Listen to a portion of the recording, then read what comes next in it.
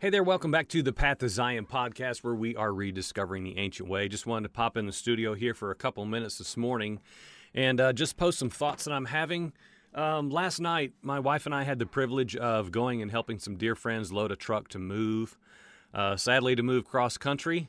And I just had some spiritual principles kicking around in my heart and head last night and then again this morning. And so I just want to share those things for all of our consideration as we are what? We are saying that we are sojourners. We are travelers here, aliens even. We are laboring how to be in the world and not of the world, and we're trying to figure out what it means to be one who is passing through, yet still fulfill our calling, our purpose, while here, this very brief moment that we're on the earth and in these bodies of flesh and the natural man, operating hopefully as spiritual men, carrying out Yahweh's purposes and being a light to the world. And so here's some things to chew on. And again, most of this I'm going to be talking about, to be clear, is going to be illustration-based, metaphor. And so as we're loading this truck and it's getting close to dark, and anyone who has moved, which is probably all of us, know that at the end of the loading of the truck, you get down to just kind of these random items that are maybe not boxed and hard to categorize and don't really know where to put them. And you just kind of get to a point where, assuming there's still room left, some of this stuff's just got to get thrown on the truck or thrown out. And we've all been there at the end of the load up of a truck to move. And so we were at that point last night.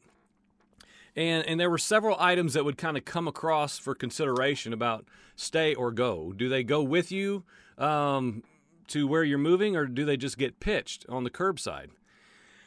And that right there is my whole point. Things that we presently hold to that are important to us. And again, this is metaphorical. This is not just like, I'm not telling you to go through your closet. Okay, please, let's stay a little below the surface here. It can filter into stuff that we actually have. Possessions, yes. That is, of course, possessions and what we have and what we acquire does have a place. It does reveal our heart condition towards whether or not we're really setting up camp here as we pass through this life. Yes, it is connected. But how many things in our life are we holding on to that we think we can't do without, live without, abstain from, comforts of life?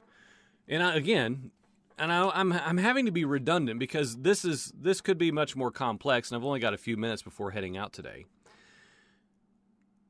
What things do we have in our life that just when the time comes, when metaphorically the truck is loaded and it's time to go, what do we look around and say, you know what? I really thought this had a great purpose or a place of value in my life, but right now in the middle of this moment of knowing, you know what? It's just time to go. It's time to leave. Things that we normally hold on to, things that we keep in our house even. And this is nothing on them. They had way less junk and extra stuff than I have here in the form of natural things. But things that we just live with, things that we cherish, value, and keep in our lives, a lot of times I think it would be good for us now to assess, you know what can I do without? What do I need? What do I require? What do I require? Let's just be real clear. What do I require to bring me comfort and peace and even joy? What gives me purpose? What gives me a settled place of comfort in my life? And plugging that into the sojourner mentality that we talk about a lot on the program here. Knowing we're passing through, knowing that if we are to be like our Messiah, we are a traveler through, and all the saints who went before us scripturally. These are men who did not have a place to lay their head. And again, this is much more than just a house, or whether we live in a mansion or in a shack, okay? But it is a part of it. Like, what do we require? What do we need? What do we have to have? And here's the point. We've been talking about judgment coming. The series is still posting. Part 4 is yet to be put online. It is done, of course. But we've been talking about judgment. We've been talking about Yahweh's judgment coming to his sanctuary, to his people, for a purging, for a cleansing of the house. Why? So that we're more prepared to be all that Yahweh intends us to be, freed from all this natural baggage of our life.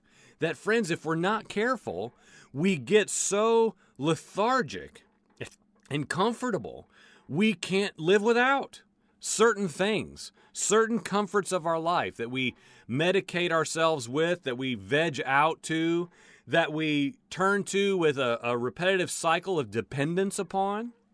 I realize many people will say, Joel, why do you have to be so hard? What is the harm in good, harmless things? I don't know. I'm saying, this is what I say. Stop and ask the question. Pray. Ask the Father. What in my life that I have even become convinced, absolutely convinced, this is a good, positive, beneficial, spiritually advantageous thing for me, that maybe it's just something that needs to go. Maybe it's something that I enjoy and find gratification from, but it's not something you have for me. Is that possible? Because so many people want, and this is the thing, and I'm going to bring this to a close already. So many people want to know, well, is this allowed? Is this okay? Is this good or is this bad? And we try to just kind of real shallowly and childishly determine what's good for me and what's bad. Well, this thing, it's not bad. It's not sinful. And so we would tolerate it. We would keep it in the house, metaphorically speaking. We would keep it around. We'd put it on a shelf and put it over there for a time of need that, you know what, I just kind of want to go to that and I want to apply that to my life and whatever that would be to kind of bring some medicated feelings of I kind of need to be okay right now. And we depend on other things. We keep things in the closet. We keep things on shelves. We keep things in our basements and in storage units. Like Western culture, America is the perfect poster child for this discussion because, friend, think about when you drive around how many storage building centers there are in the city where you live. Even out here in the middle of nowhere, there's storage buildings at no end. And they're full, they're overflowing, and they're building more, and there's rows of RVs that people might use, a few weekends in the summer, and boats that they try to put out but don't really have time because they got to work so much to pay for the boat. Friend, we are in a condition where we're so distracted and busy, and we're comfortable, and we are being told, I would say, to pull up the tent pegs and move, again, to use a metaphorical illustration. And friend, all I'm saying is, are you ready to do that? Are you postured and ready just by the daily function of your life to continually assess what you do, what you don't do, what you give yourself to? Friends, it's got to be things that remain. It has to be things that last. It has to be things that teach and train our children.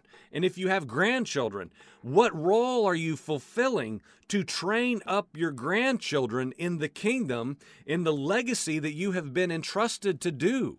Okay? What are we tending to? What are we doing? What are we assessing that's in our life that, to use the metaphor back at the beginning as a text comes in and distracts all of us?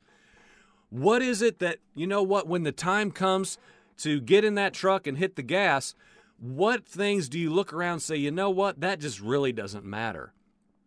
That doesn't really matter. Our friend at the end of the evening, stuff that I looked at that I knew she had made, is even in that condition, in that place, things that I would even think would be of value in her heart. She's like, I don't know.